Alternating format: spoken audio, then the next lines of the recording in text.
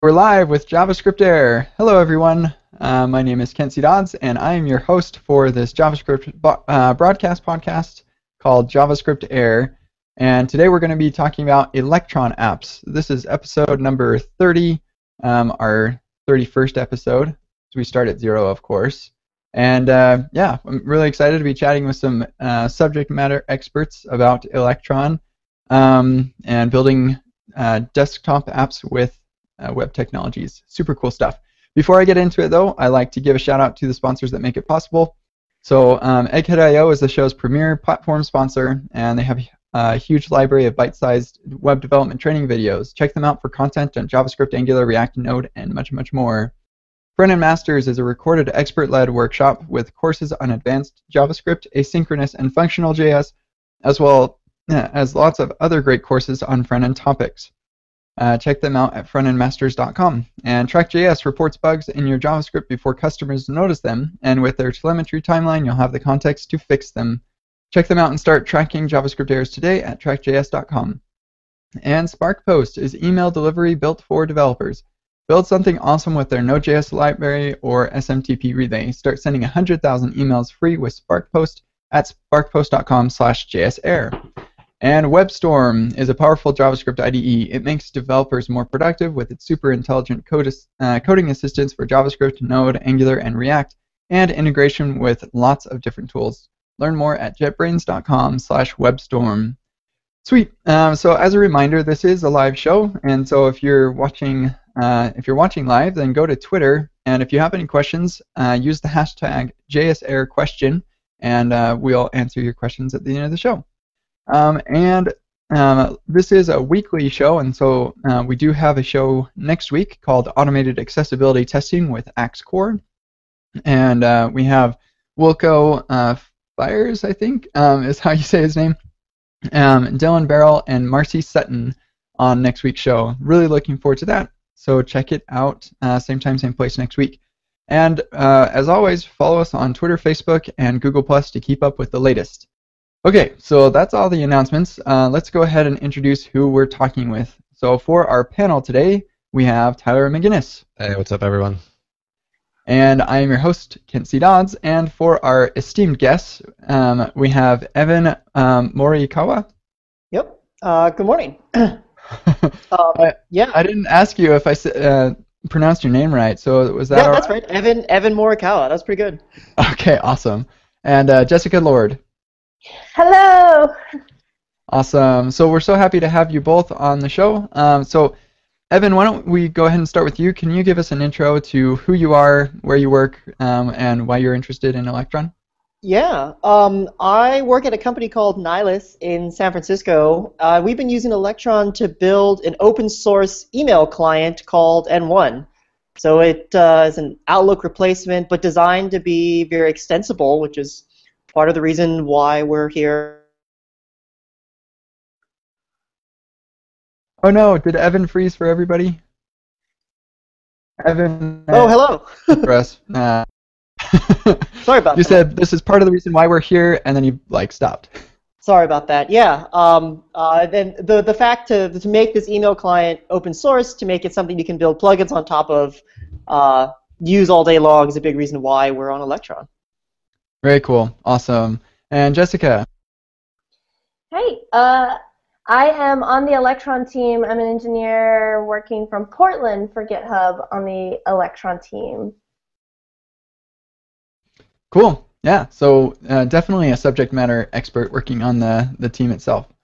So awesome. So let's go ahead and I think it's always good to get a baseline understanding of what it is that we're talking about, so we're all, first off, we all make sure that we're all talking about the same thing, but also that people listening have some context around what we're talking about if they're not familiar. So I think, yeah, a great question to get our conversation going is, what is Electron?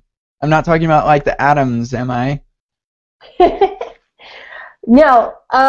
So Electron is an open source library that was developed by GitHub that allows you to build a desktop app with HTML, CSS, and JavaScript. So typically you would have to build an app for each platform, for each operating system in that native language. But what Electron allows you to do is to write it once with web languages and ship it to Mac and Linux and Windows.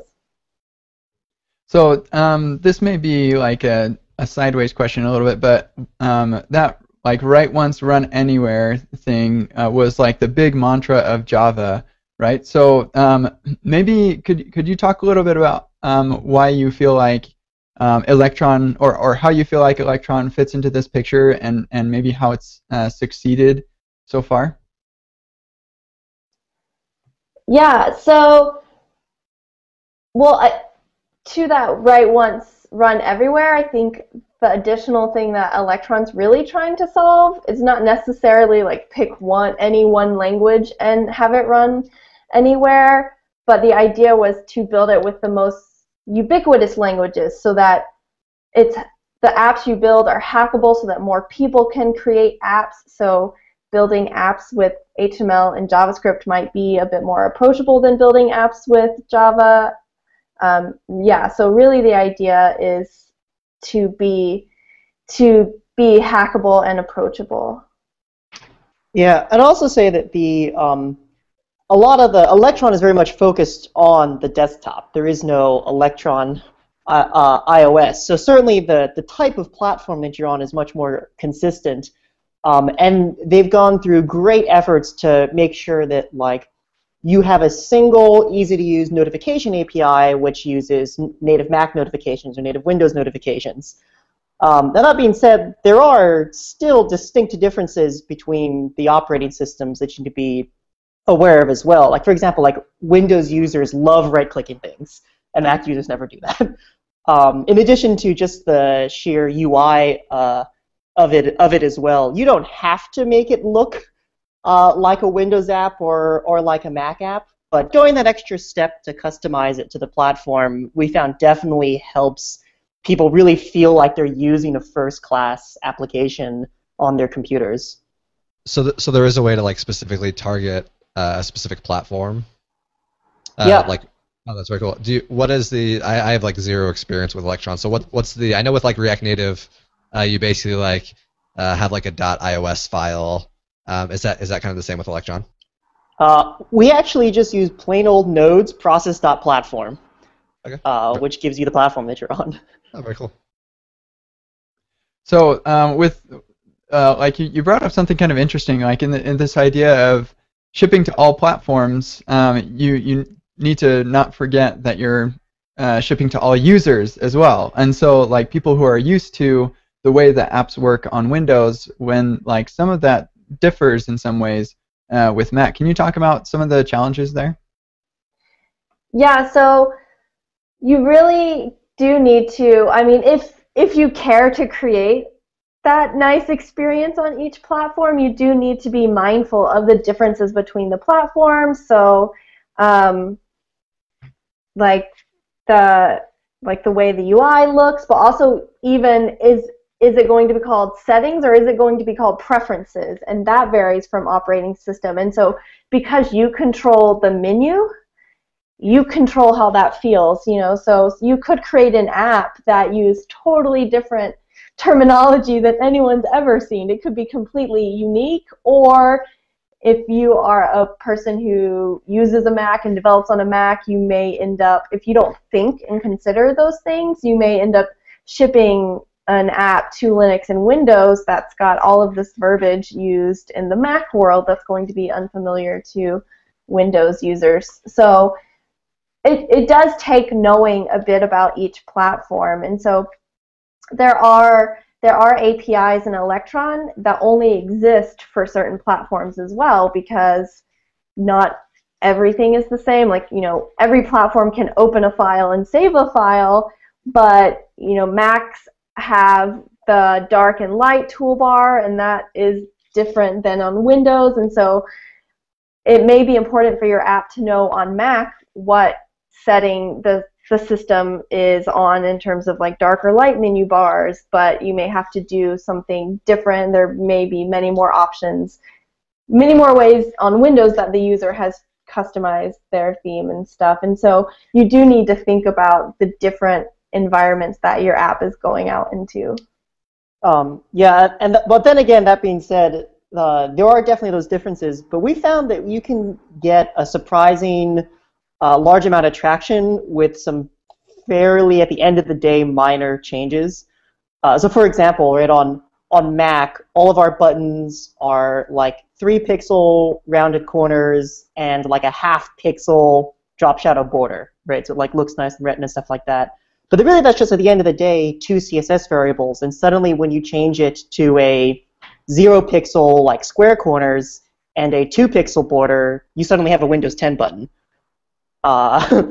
So like, or things like the dock icon on Mac is round and the Windows dock icon is square.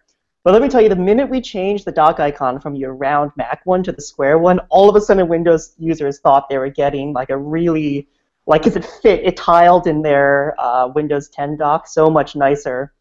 So that's certainly on the easier side. Then again, we had this long debate about preferences. Preferences and settings are pretty different. Mac people expect a pop-out window. They expect like big icons on tabs, and Windows they slide in from the side. They're very like nested in. So finding this middle ground there, because that was a lot of different components to build, was slightly more challenging. As far as like the implementation of that, have you found that to be difficult? Like specifically, you talked about like the menu bar, the slider, or whatever. Is that difficult to have essentially like 2 different code files or whatever for 2 different platforms, or is it not as difficult as it sounds?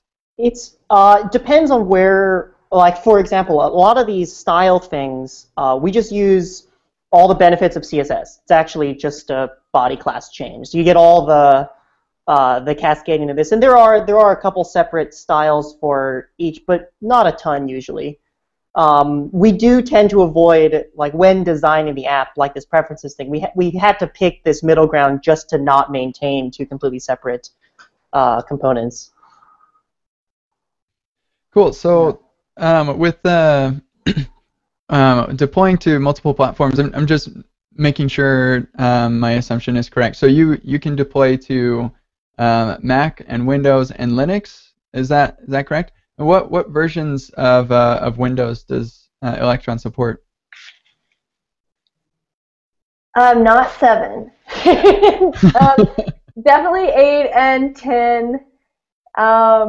I don't know if Evan knows more of the number. Yep, no, that's all we test with as well. And then we have a pretty big across a pretty big user base amongst Linux users, so we know it works on the major Linux platforms as well, and then Mac 2 versions back. So the support is pretty good for most of the user base. Yeah. Cool. And when I'm building something with Electron, like so based off of our conversation, obviously Electron doesn't give you just like it doesn't automatically give you the window and everything. Like you have to kind of create the whole UI. So are you creating the toolbar at the top and the buttons as well, like all of that, or how much does Electron give you out of the box? It actually can give you. It varies. So you get the basic browser window does have sort of your native toolbar there. You get basic window controls. You get like things you can put in the toolbar and docks and and places like that too. But it also gives you the power to not use any of that if you don't want to. We actually tried to our little Mac stoplights are currently CSS and HTML just so we could move where they were a little bit more. In hindsight, I would say that like doing that, using the native Electron things, like it drops down to a lot of the native operating system pieces as well, which is really useful for like the right-click menus are native operating system right-click menus. The like tooltip hover over pieces are native operating system things like that. So using as much as like the operating system gives you is certainly helpful for the styling things, but you have a surprisingly large amount of control over every individual window you have. Yeah. So with that, like with your current solution of using CSS for that, like do you have to call into APIs when they click the close button, and and you have to call into APIs when they minimize or when they full screen? In the case of these, yes. That's actually another. The Electron window controls are actually very nice for that. It is just that. It's just window.close. So you have a lot of capacity to do that, and it makes a distinction about like when you. There are a lot of windows that you close but are actually just hidden. So we use very heavily a lot of applications that, like for example, on Mac, when you close the email client, like the main page, we just hide the window because you expect like the notifications still come in, the app is still running, which is true for a lot of Mac apps. But on Windows, when you click that X, it actually like tries to quit it. So that's. But at the end of the day, it is just one. It's one if statement. It's two different APIs that are one-liners. Okay, cool. So I actually have one of my buddies slacked me a question that he wanted to ask you guys. So I'll try my best to summarize it real quick. So basically, at his work, they built an Electron app that is basically just Chromium that points to our app because that was way easier, in his words. The Electron app will update every time we deploy our web app, and we didn't have to set up auto updates. So the question is, what are the benefits of actually compiling your web app into a desktop app versus just using Electron as a Chrome container that points to your web app? Yeah, I can. So yes, the easiest by far Hello World for Electron, because at the end of the day, it points to an index.html file, right? Like all of these apps launch like a regular web page. So the easiest is you can take your existing web page and just put it inside of a web frame, and you get a dock icon, right? That is like the base level piece to do. But we found that a lot of that, like pulling all of this together, gives you a ton of really nice advantages you couldn't get with just a basic web page. So for example, in the case of our email client, right, we sync gigabytes of mail data locally, and we actually store it in a local SQLite database. And when we build the app, we compile that SQLite against the Electron headers and then against each individual platform. But that means that you can you can run a database query from a React component. And actually what we do is we use the observable library, the RxJS library, and we can basically hook up a database query directly to a set of React components. So we can use the database as like a big store, which is a pretty cool pattern that you can do now that you can sort of compile any of these arbitrary extensions on top of what we have. I mean, in addition, things like your API access token, we can use the native Mac keychain to store that, but once again through a compiled node module as well, which is a nice feature to sort of a nice way to be able to store those type of credentials. So once you start using native extensions, once you start using a lot of heavy file system access, like the plugin model wouldn't really be as easy or possible without that. Then you really start to have something very distinct from what you can do in just a plain web environment. So I guess it just really kind of depends on use cases, and although like yeah, like my mind is racing trying to like accessing a database from React. It's like what? So that, like with your React app, you're not even using server-side rendering. You're just like it is Node. Is that? Yes. Yeah, that's wild. Yeah. One of the coolest pieces, in my opinion, about Electron, just like on a day-to-day level, right? Like you can open up the console and type document.body, right? You get your standard DOM. But from like your Chrome web console, you can also type fs equals. Oh, Evan dropped out again. What he was going to say is fs equals require fs. Yeah, you can just start like spawning processes from your Chrome inspector panel if you wanted to. Yeah, it's pretty wild. Like you can have in the same file, you can be manipulating the DOM and manipulating the file system. Like that's nuts. Yeah. Cool. So, like to that point, we have an Electron API's demo app. So shout out to that, and I'll put the link to that. But it's an Electron app demoing the Electron API, and it's got tons of reusable code in it. And so all of the code snippets are the actual code running the app. Like in the HTML file, we just fs read that JavaScript file and then add it to the DOM. That's And super so, cool. and maintaining the app, it just exists once. If you update the real code that's running the app, then all of your code snippets are also updated. That's so awesome.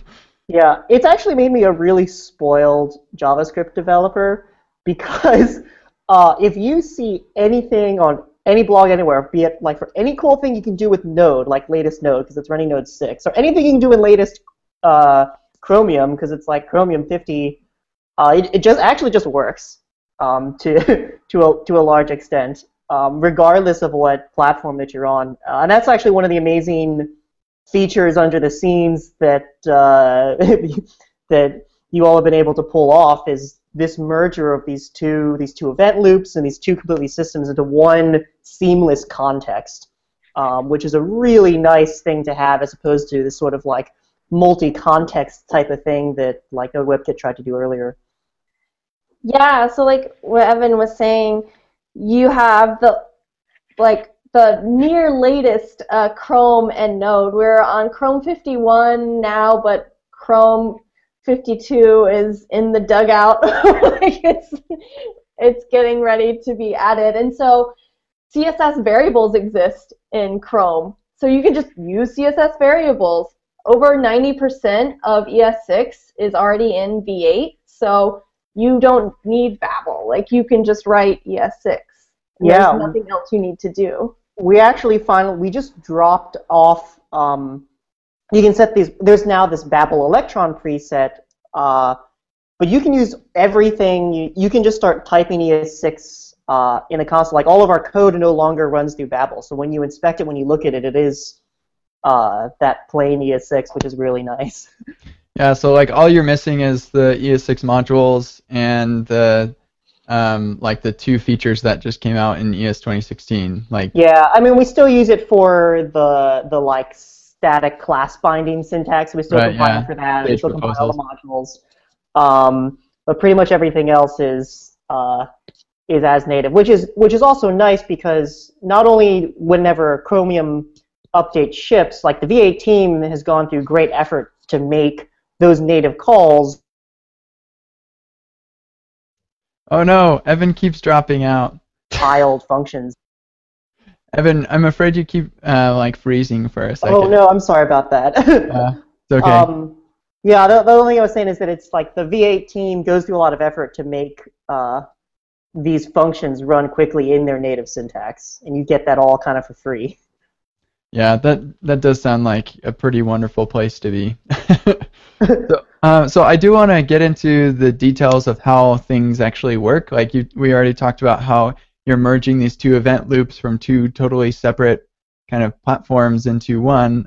So Jessica, can you talk a little bit about how Electron accomplishes what it's doing? Yeah. So when we talk about how in Electron you are using Chrome, what Electron actually includes is just a subset of Chromium. So Chromium is the open source version of Google Chrome. And instead of requiring all of it, Electron requires just the part of Chrome that knows how to render a web page.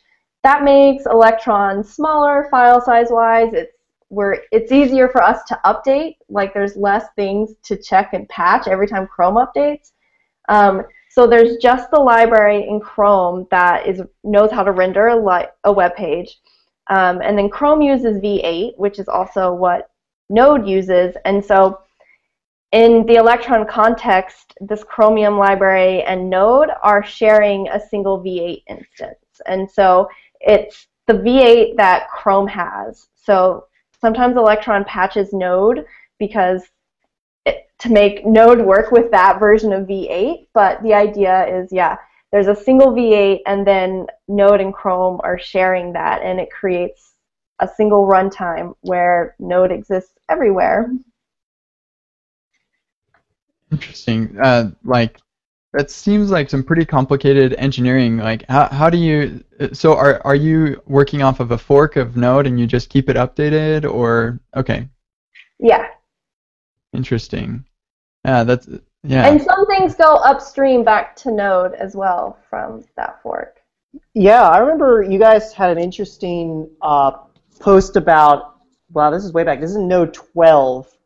It was only possible through this adding this multi-context execution piece into Node. So there was a huge contribution back to Node 12 to enable, which is pretty much like this huge change that changed all this global environment stuff, so you could run these multiple contexts in sort of one runtime, which is a pretty impressive engineering feat in my opinion. Yeah, that's very cool.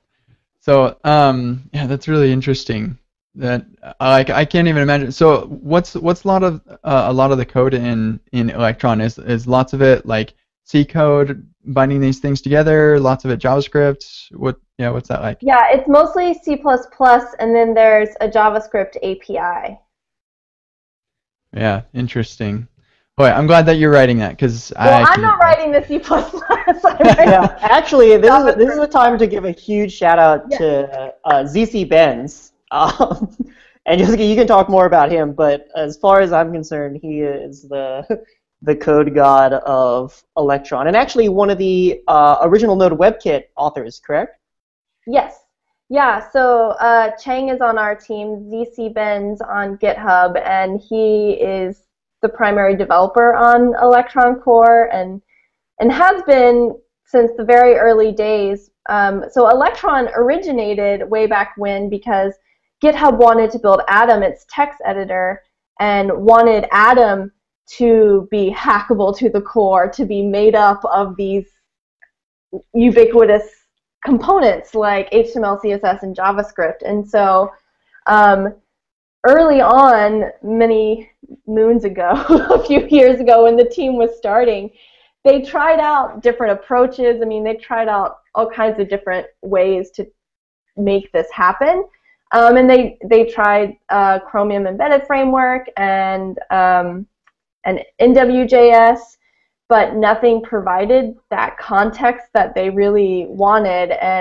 But through NWJS, they met Chang, and they shared ideas of this future world that could exist. And so then Chang started working with GitHub to build what is now Electron. It was originally called Atom Shell because it really just was a piece of Atom, and it's just been, it was open sourced with Atom 2 years ago, and the team's focus was still on Atom, and then slowly Electron started growing, and it got to the point where it needed its own name and its own team. And so really for the last year it's been called Electron, and that's been the biggest growth in it. And we've seen so many contributions also come from other teams working on it. So originally,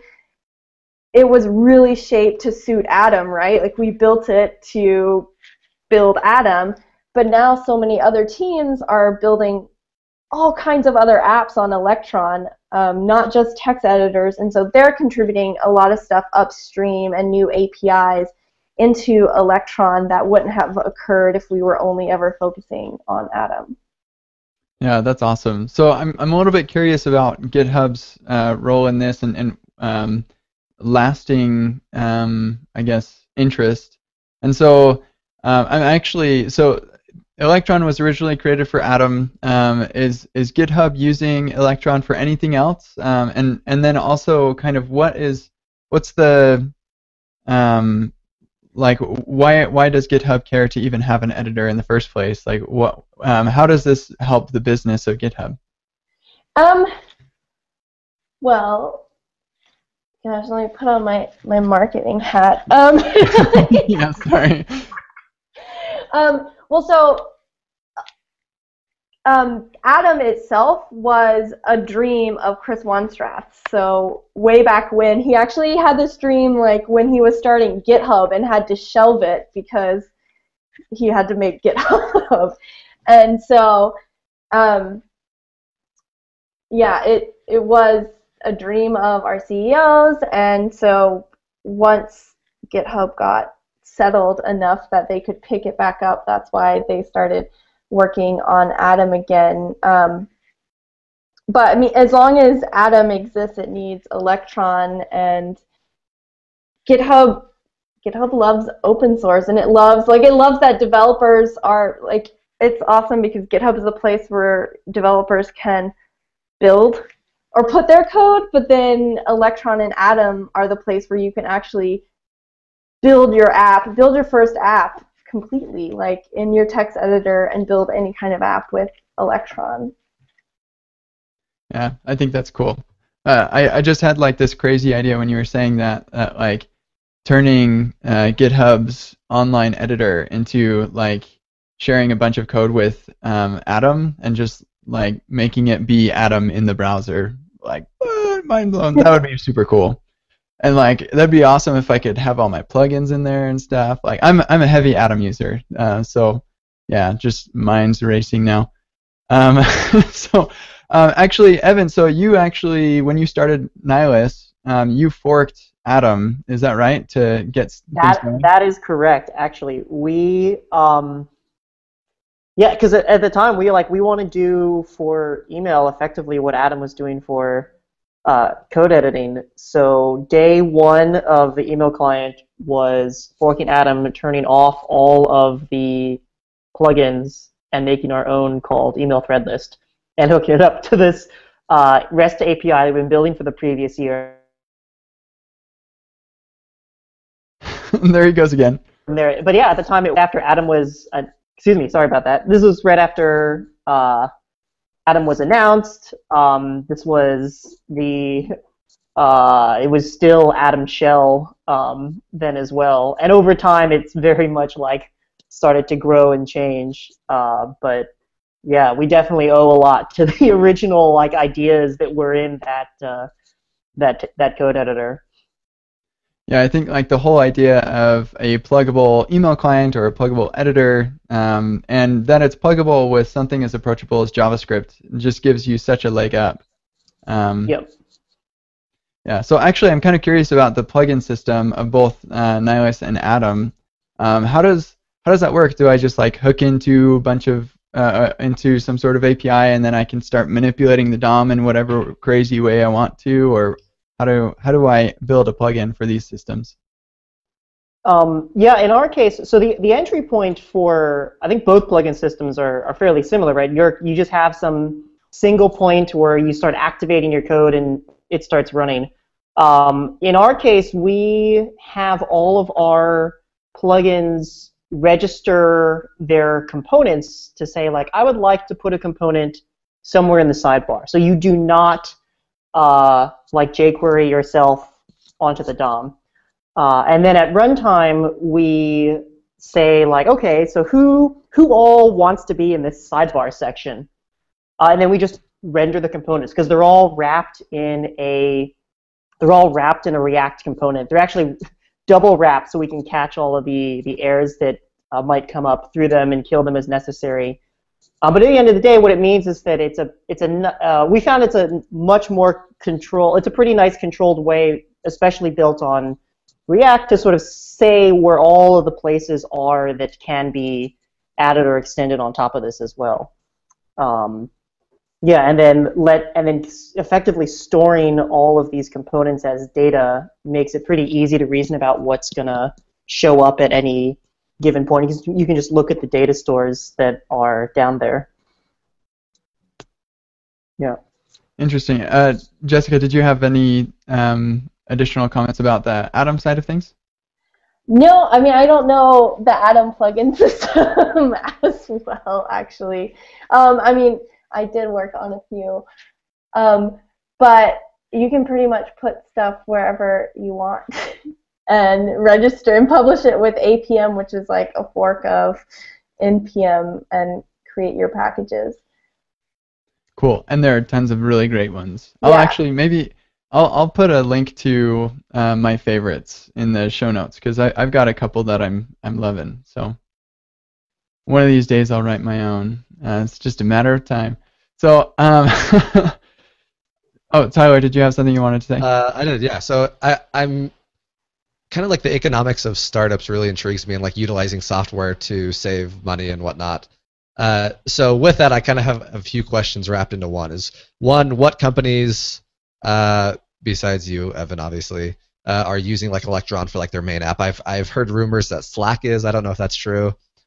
Two, are there any like performance issues with that? Slash, like, what are some of the most common like complaints that you hear when you're developing an Electron app? Sorry for like literally like 4 questions there. I've been saving them So up. Slack definitely is, and I definitely want to make a shout out to Paul Betts, who is a Slack engineer who has done unbelievable amounts of effort to make Electron work extremely well on Windows. So the Windows Slack app today is all Electron. The other team I also want to give a shout out to is the Visual Studio Code team. Microsoft has also personally invested a large amount into making Electron like work well on Windows. And Visual Studio Code is also a pretty impressive piece of software too. There are also quite a few other companies. I know Wagon makes a very cool SQL editor. Their entire company's currently built around that. Yeah, there's a cool company called Speak that does like instant, almost walkie-talkie style chat. They really push what you can do. Like they have this app that has these little bubbles that come out from the side of your screen. It's really impressive that it's built in. They have this crazy transparent window system that they're using. It's pretty impressive that it's built in web technology at all built on top of like WebRTC plus a bunch of other things, and it works really well. Yeah. WordPress has made a desktop app with Electron. WhatsApp is, I guess, using Electron now for their desktop app. Like a lot of places. So we have, if you go to electron.atom.io/apps, we are trying to keep a list of things there. Obviously, like, people are free to develop an Electron app and never tell anybody that it's an Electron app. But some people do want to share that they're building on Electron, and so anyone can make a pull request and add their app to that page. And so that's some of the way that we find out actually who is building on Electron. You can also like right-click, show contents, and start digging around and like look for some telltale Electron signs to learn that the app you're using is built on Electron. Oh my gosh, I'm looking at this right now. This is a huge list. A lot of there are a ton of apps. I mean, Facebook's Nuclei is there too. I mean, Docker and Kitematic. There's a lot of pretty big companies that have very recently like put a lot into it. It's a very impressive ecosystem. Brave browser. Yep. Electron. Yeah, that's a big deal. And there, I just found a Google Play Music thing. Google Play Music hasn't been working for me, so I'm super looking forward to trying that out. Oh yeah, this is awesome. Franz, that's a fantastic app. I'm just looking through this. There was one other that I saw that was interesting. Oh yeah, Postman. People use Postman. Discord. Yeah, this is awesome. Very cool. So yeah, this list is just growing every day as far as I can tell. Yeah, that's awesome. So I wanted to ask a little bit about how does one learn how to develop apps for Electron? Like, what's the getting started learning experience like for building apps with Electron? Oh, so all right, wrong mute. Okay, so my pro tip for that is we have a thing called the Electron Quick Start app, and it is a bare bones Electron app. And Electron just needs a JavaScript file to tell it to run, and a package JSON that says what that JavaScript file is, and then a web page and an HTML file. And so once you have those 3 components, you can make an Electron app start. But so this Electron Quick Start app has those bare bones things in it, and you can fork it, clone it, run it, and you get an empty Electron window, an empty app window that says hello world, and it's got the example there of how you can actually run Node in your HTML. And that's a great place to just start, because if you know HTML and you know JavaScript, then you can just take that and then just start editing those files. Add an H1 to the HTML file. And so, and I know places have started their apps, and I've started apps that way, where it's almost just like if you think of the most minimal HTML boilerplate, like just starting with a quick start app, and then you just start adding your stuff to it. And then using the API demos app for ideas, for code snippets, for really seeing some of these things that Electron can do, how to communicate between. Electron has two processes. You have your main process, which is the life cycle of the app, and it does all of the heavy lifting in terms of the native elements, like opening the dialogues and things like that. And then you have your renderer process, which is all of your windows. And so talking between those and that kind of thing, you can learn more about that in the API demos app. Yeah, I also want to say that Electron Quick Start app, I actually push any people that I meet who are new to programming in general, like just new to JavaScript, there first, because you have none of the crap you need to worry about. There's no like Jekyll build step. There's no like this browser's weird problem. There's no like what's a server, what's a client. It just like works. You can just like type JavaScript and not need to worry about all of the extra complexities that the web stack has to just like learn how to code in general. So I would actually recommend it as a learning environment, let alone an Electron starter. It looks super simple too. I'm just looking at it now, and there's like a handful of files, and like you said, in the index HTML, there's a script tag, and in that script tag, there's a require. Like, oh my gosh, this is so cool. Like, I don't want to build for the browser anymore. Yeah, telling a brand new person's like, no, you need to do this, like, you need to do this require.js thing. So here's this, okay, you want to learn how to code? Here's an H1 tag. Here's Webpack. Yeah. Yeah, it's a much nicer ease into coding in general to get started with. Yeah, and if you just want to turn all of your favorite websites into their own desktop apps, like you can just start with the quick start and replace index.html with like www.github.com, and then you have a GitHub desktop app.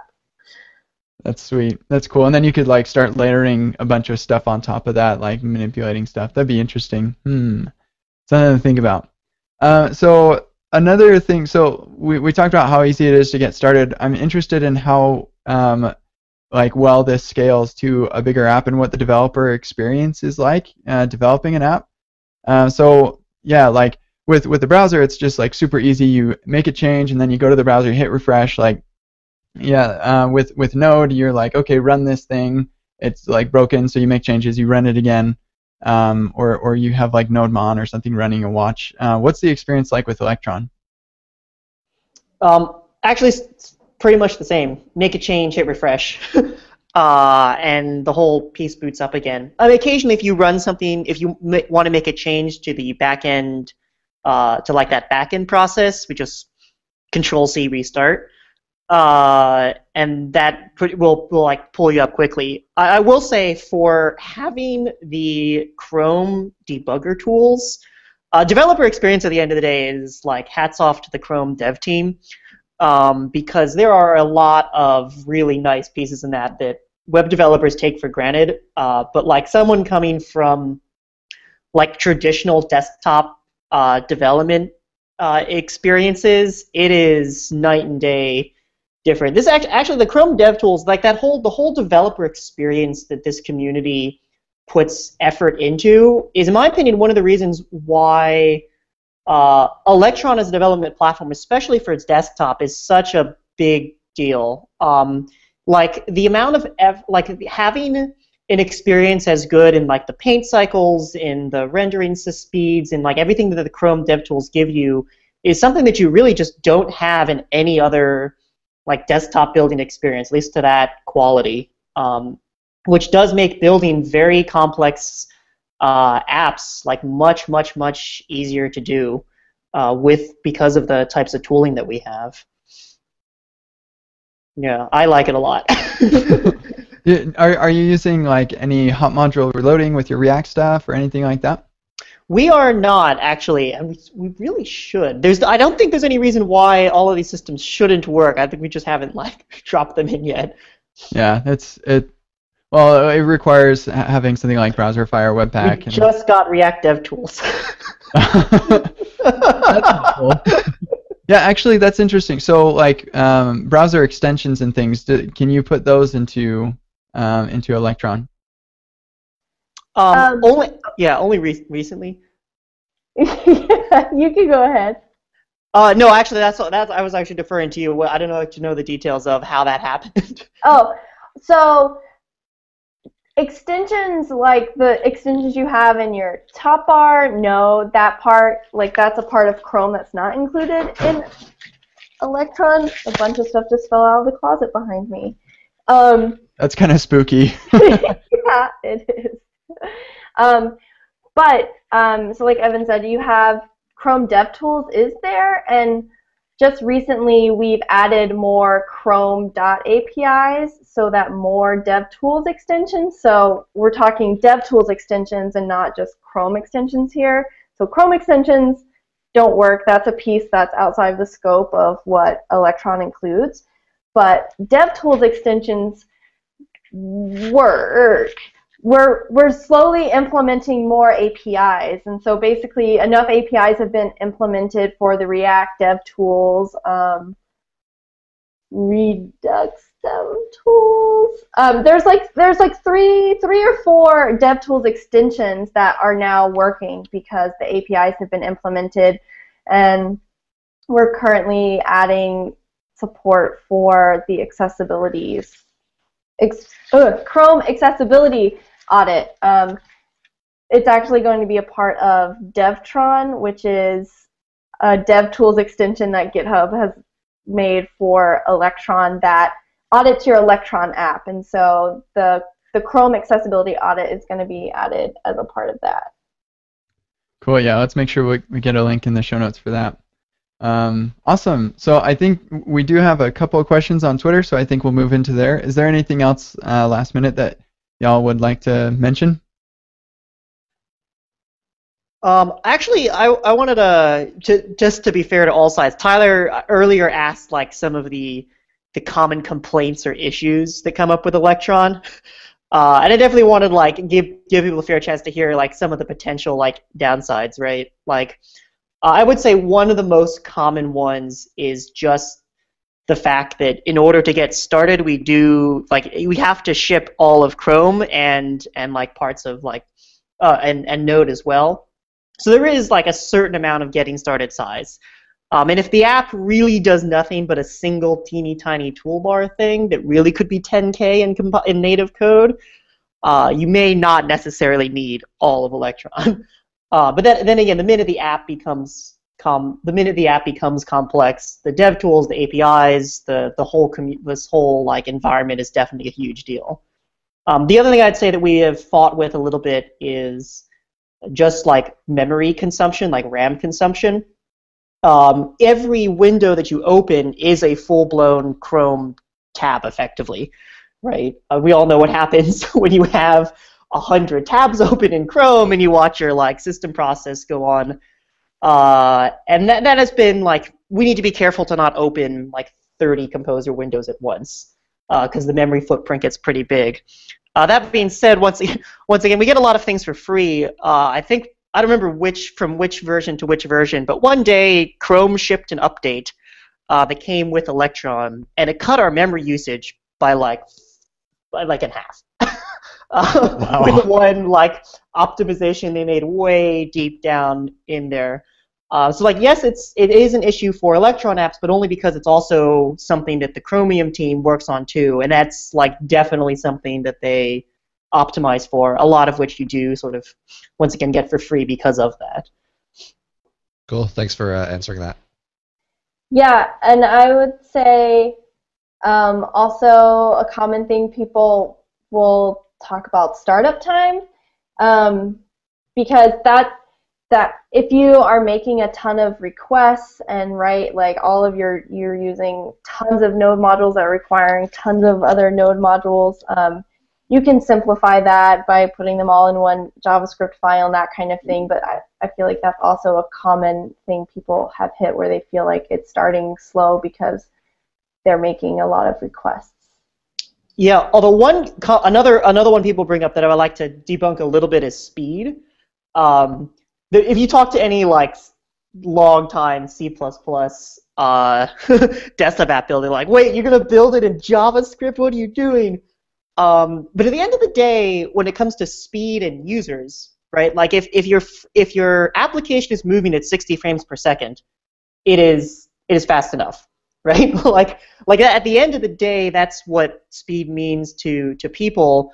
But there are an enormous number of techniques you can do in the web community to do that. And once again, like coming back to Chrome DevTools, like really good debugging tools to see where these janks are coming from. Like jank busting as like a thing on the web is an increasingly rich source of techniques and things to do, all of which apply, plus extra fun things you can do with Electron. Like we actually can offload work to a background window to just pull things off the main render thread. So you have all the techniques of the web plus some, which at the end of the day means you can get something that runs at 60 frames per second, which is what like people think of when they think of speed.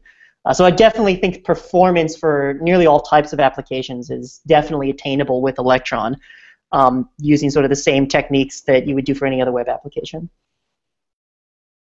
Well, yeah, I think that's awesome, and you don't even have to break out into a web worker.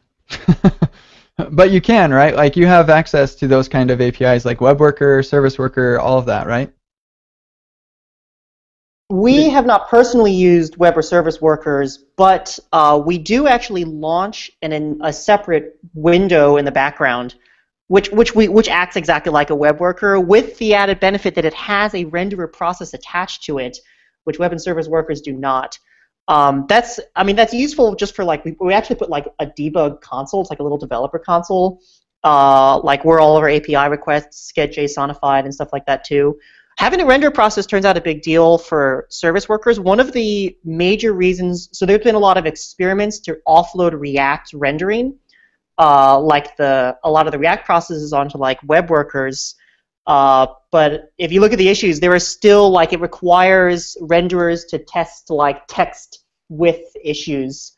So it's very difficult to do without a renderer process. But Electron, you have one, so great. Yeah, that's awesome. Yeah, very cool. Boy, if only we could just convince everybody to install our apps. No, that's going back a couple of years. Cool. I think it caters to a really like to some specific use cases, and it's really awesome. Cool. So let's go ahead and we'll move into our Twitter questions. We do have two from Amit, and the first question is: any suggestion on packaging and deployment? I think he's a Linux developer working on a Linux machine targeting Linux and Windows. There is a library called Electron Packager, and that one I think is the most commonly used one, and it's definitely the one that I've used and we've used on the Electron team.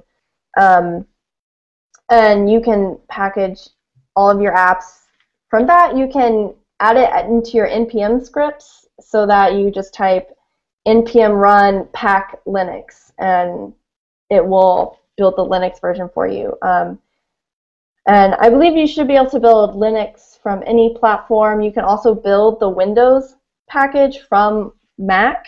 You need a couple of dependencies. There's one called Wine, and then another one, but it's in the README. But you can build your Windows version from your Mac, and you can definitely build the Linux version from your Mac too. Yeah, and we actually use Travis and AppVeyor on continuous integration to build. Every time we push to master, AppVeyor builds for Windows. Travis has Mac builds, so we use Travis Mac, and we also build for Linux on just standard Travis, and that works. Oh, that's really interesting. And then do you automatically deploy that to somewhere, or? Yep, and those automatically get pushed to S3, and we serve it off of there. Dude, that's so cool, man. Yeah, that's awesome. I love that. I love automating stuff. It's awesome. Cool. So another question from Amit. Any way to handle node modules dependencies and reducing package size? So not out of the box with Electron. Well, okay, so yeah, not out of the box with Electron, but there are some things you can do, like if you only need something for developing, if you -- save dev and save it as a dev dependency, then when you're using Electron Packager, you can use the prune option, and prune will not include anything that's in your dev dependencies. So that way, only put the modules that you really need in dependencies, put everything else in dev dependencies, and that won't get shipped with your app. Atom has a ton of stuff going on, and so because it's got all of its modules and then all of the things that you're requiring and all of the plugins that you have, and so there's just a huge pile of node modules. So Atom actually does manually on its own a deduping step where it actually is looking for compatible versions, and so that is something you could do if you hit that cliff. But I think that you can do a lot just by putting stuff in your dev dependencies and pruning it out of your package. I think another tip is, like, packages often will include files that aren't really relevant to what you're requiring. Like, for example, let's just say that there was somebody who accidentally included a 9 megabyte GIF in an npm package, and it definitely wasn't me. But as soon as I found that, it was gone. But that kind of thing can happen, like, by accident. People can include all their test files and all kinds of stuff. And so another thing that you can do to just, like, get rid of all the stuff you're not actually using is you could bundle with Webpack. And, like, I have never built an Electron app, but I would expect that would totally work. And you'd probably shave a lot of stuff, because then you don't have even the package JSONs for all the node modules and everything. So another thing that would add a whole bunch of complexity, but if it's important to you, then it might be valuable. Sweet. Yeah, anything you can do with Node will work here. Yeah, I love that. All right, sweet. So let's go ahead and let's jump into our tips and picks. So we'll start out with Tyler, then I will go, and then we'll have our guests. Cool. So if you've been following David East on Twitter for the last 32 days, he's an engineer at Firebase. He's been skateboarding every day, and by about day 25, I was super stoked that he was, like, so persistent. And I like to skateboard, I'm just really bad at it. And so Max Stoiber, this developer from Austria, he created a Google group, a Google Plus group, basically for, like, skateboarders of the web. And there's, like, just a few of us in there. But my tip is basically, like, do something, basically find a hobby that's not, like, sitting in front of your computer, because I've only been doing it for about a week, but it's been, like, not really, like, rejuvenating, but it's been cool to, like, just, like, get outside, which is something I, like, don't really do often, sadly, and I don't think really many of us do that. So that's my tip. My pick is a blog post by my good friend Jameson Dance, just about, the title is How to Learn Technical Things. And Jameson has done really, really well in his career, like, learning new things. He's big into Elm now, and he was big into React. But he lays out some really good tips for learning, which I think is a really good thing to learn about, just because we're all kind of always learning. So that's it. Cool. I'm looking at this Google Plus community, and it says Skaters of the Web. You can join. Yes, you skater. That'll count. I know you rollerblade. Yeah. I'm just looking at skateboarders. I don't know. As long as I feel welcome there, I've got friends there. So. I think we're a very welcoming community of, like, 10 members. So you're in. You're good. All right, joined. You now have one more. Perfect. Cool. So I've got one tip, and it is teach to learn. So this morning I gave a talk about ASTs. I've given that talk a couple of times, and, like, the feedback that I've gotten is it's been really helpful. The trick is that I actually have never actually created a Babel plugin or an ESLint plugin. And when I first proposed the talk to the first conference I gave it to, I didn't know very much about ASTs. They're abstract syntax trees. It's like this thing that sounds scary, but it really isn't that bad. And so you can kind of force yourself to learn something by saying, like, I know it's possible for me to learn this thing. I just haven't made up the time. And so you make a commitment, and then you'll find the time. And then I also have, as part of this, a link to a blog post by Anirudh Modi. I think I'm saying his name right. And it's why teaching is the best way to learn. And it kind of talks about this concept, and it's great. My picks, first pick, Start With Why. This is a book that I actually got from the JavaScript Jabber podcast. Chuck picked this book, and so I just got it on Audible. I've been listening to it. It's really, really interesting, kind of changing the way that I present information to people to make it more, make more sense. And inspire people to look into what I'm talking about. And then last, I have a blog post that I just put out called "What Code Comments Can Teach Us About Scaling a Code Base," and it's actually I actually created this blog post because I wanted to try out some of the things that I was learning from this book, Start With Why. And so in there, I hope you can give me feedback. How well do I start with why in that blog post? Cool. So that is my stuff. Jessica, why don't we have you go next? Jessica's muted. Okay. You almost made it the whole episode without doing that. Yeah. You were too close.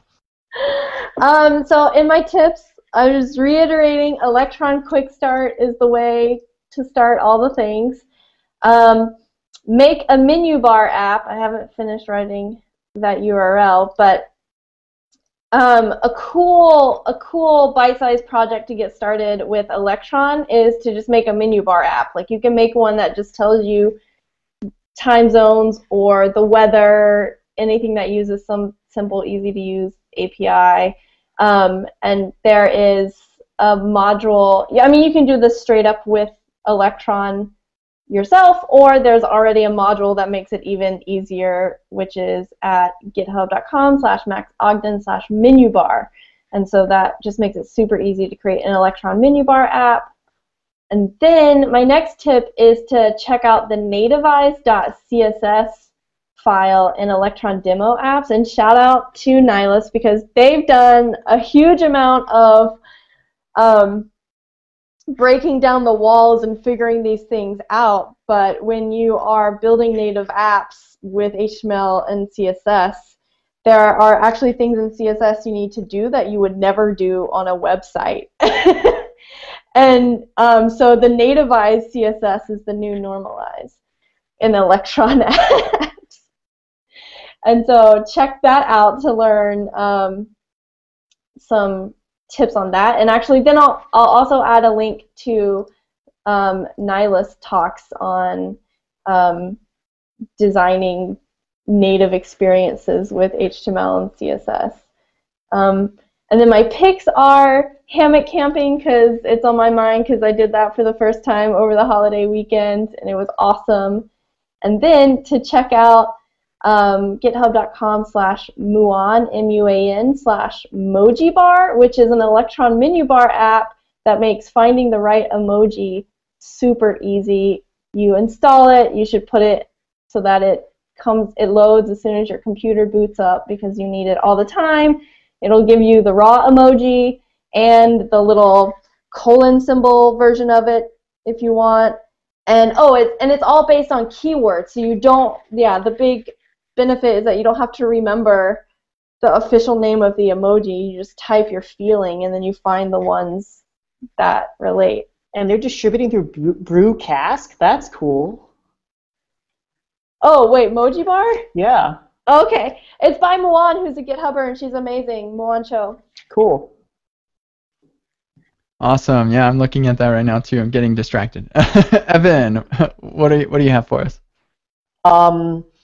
Yeah, so I guess starting with tips, one of the things that really helped us, especially in the beginning, is just reading through a lot of open source code, which I think is a pretty common like tip in general in this community, but especially because Electron, like a lot of the patterns are still getting figured out. There are no like standards yet, and luckily there are a lot of Electron projects that are open source, from Atom to Visual Studio Code to, and this is sort of what's going in the link section as well. But yeah, you'll see there's a lot of different patterns people can use with this as we sort of all simultaneously trying to figure out what's going on.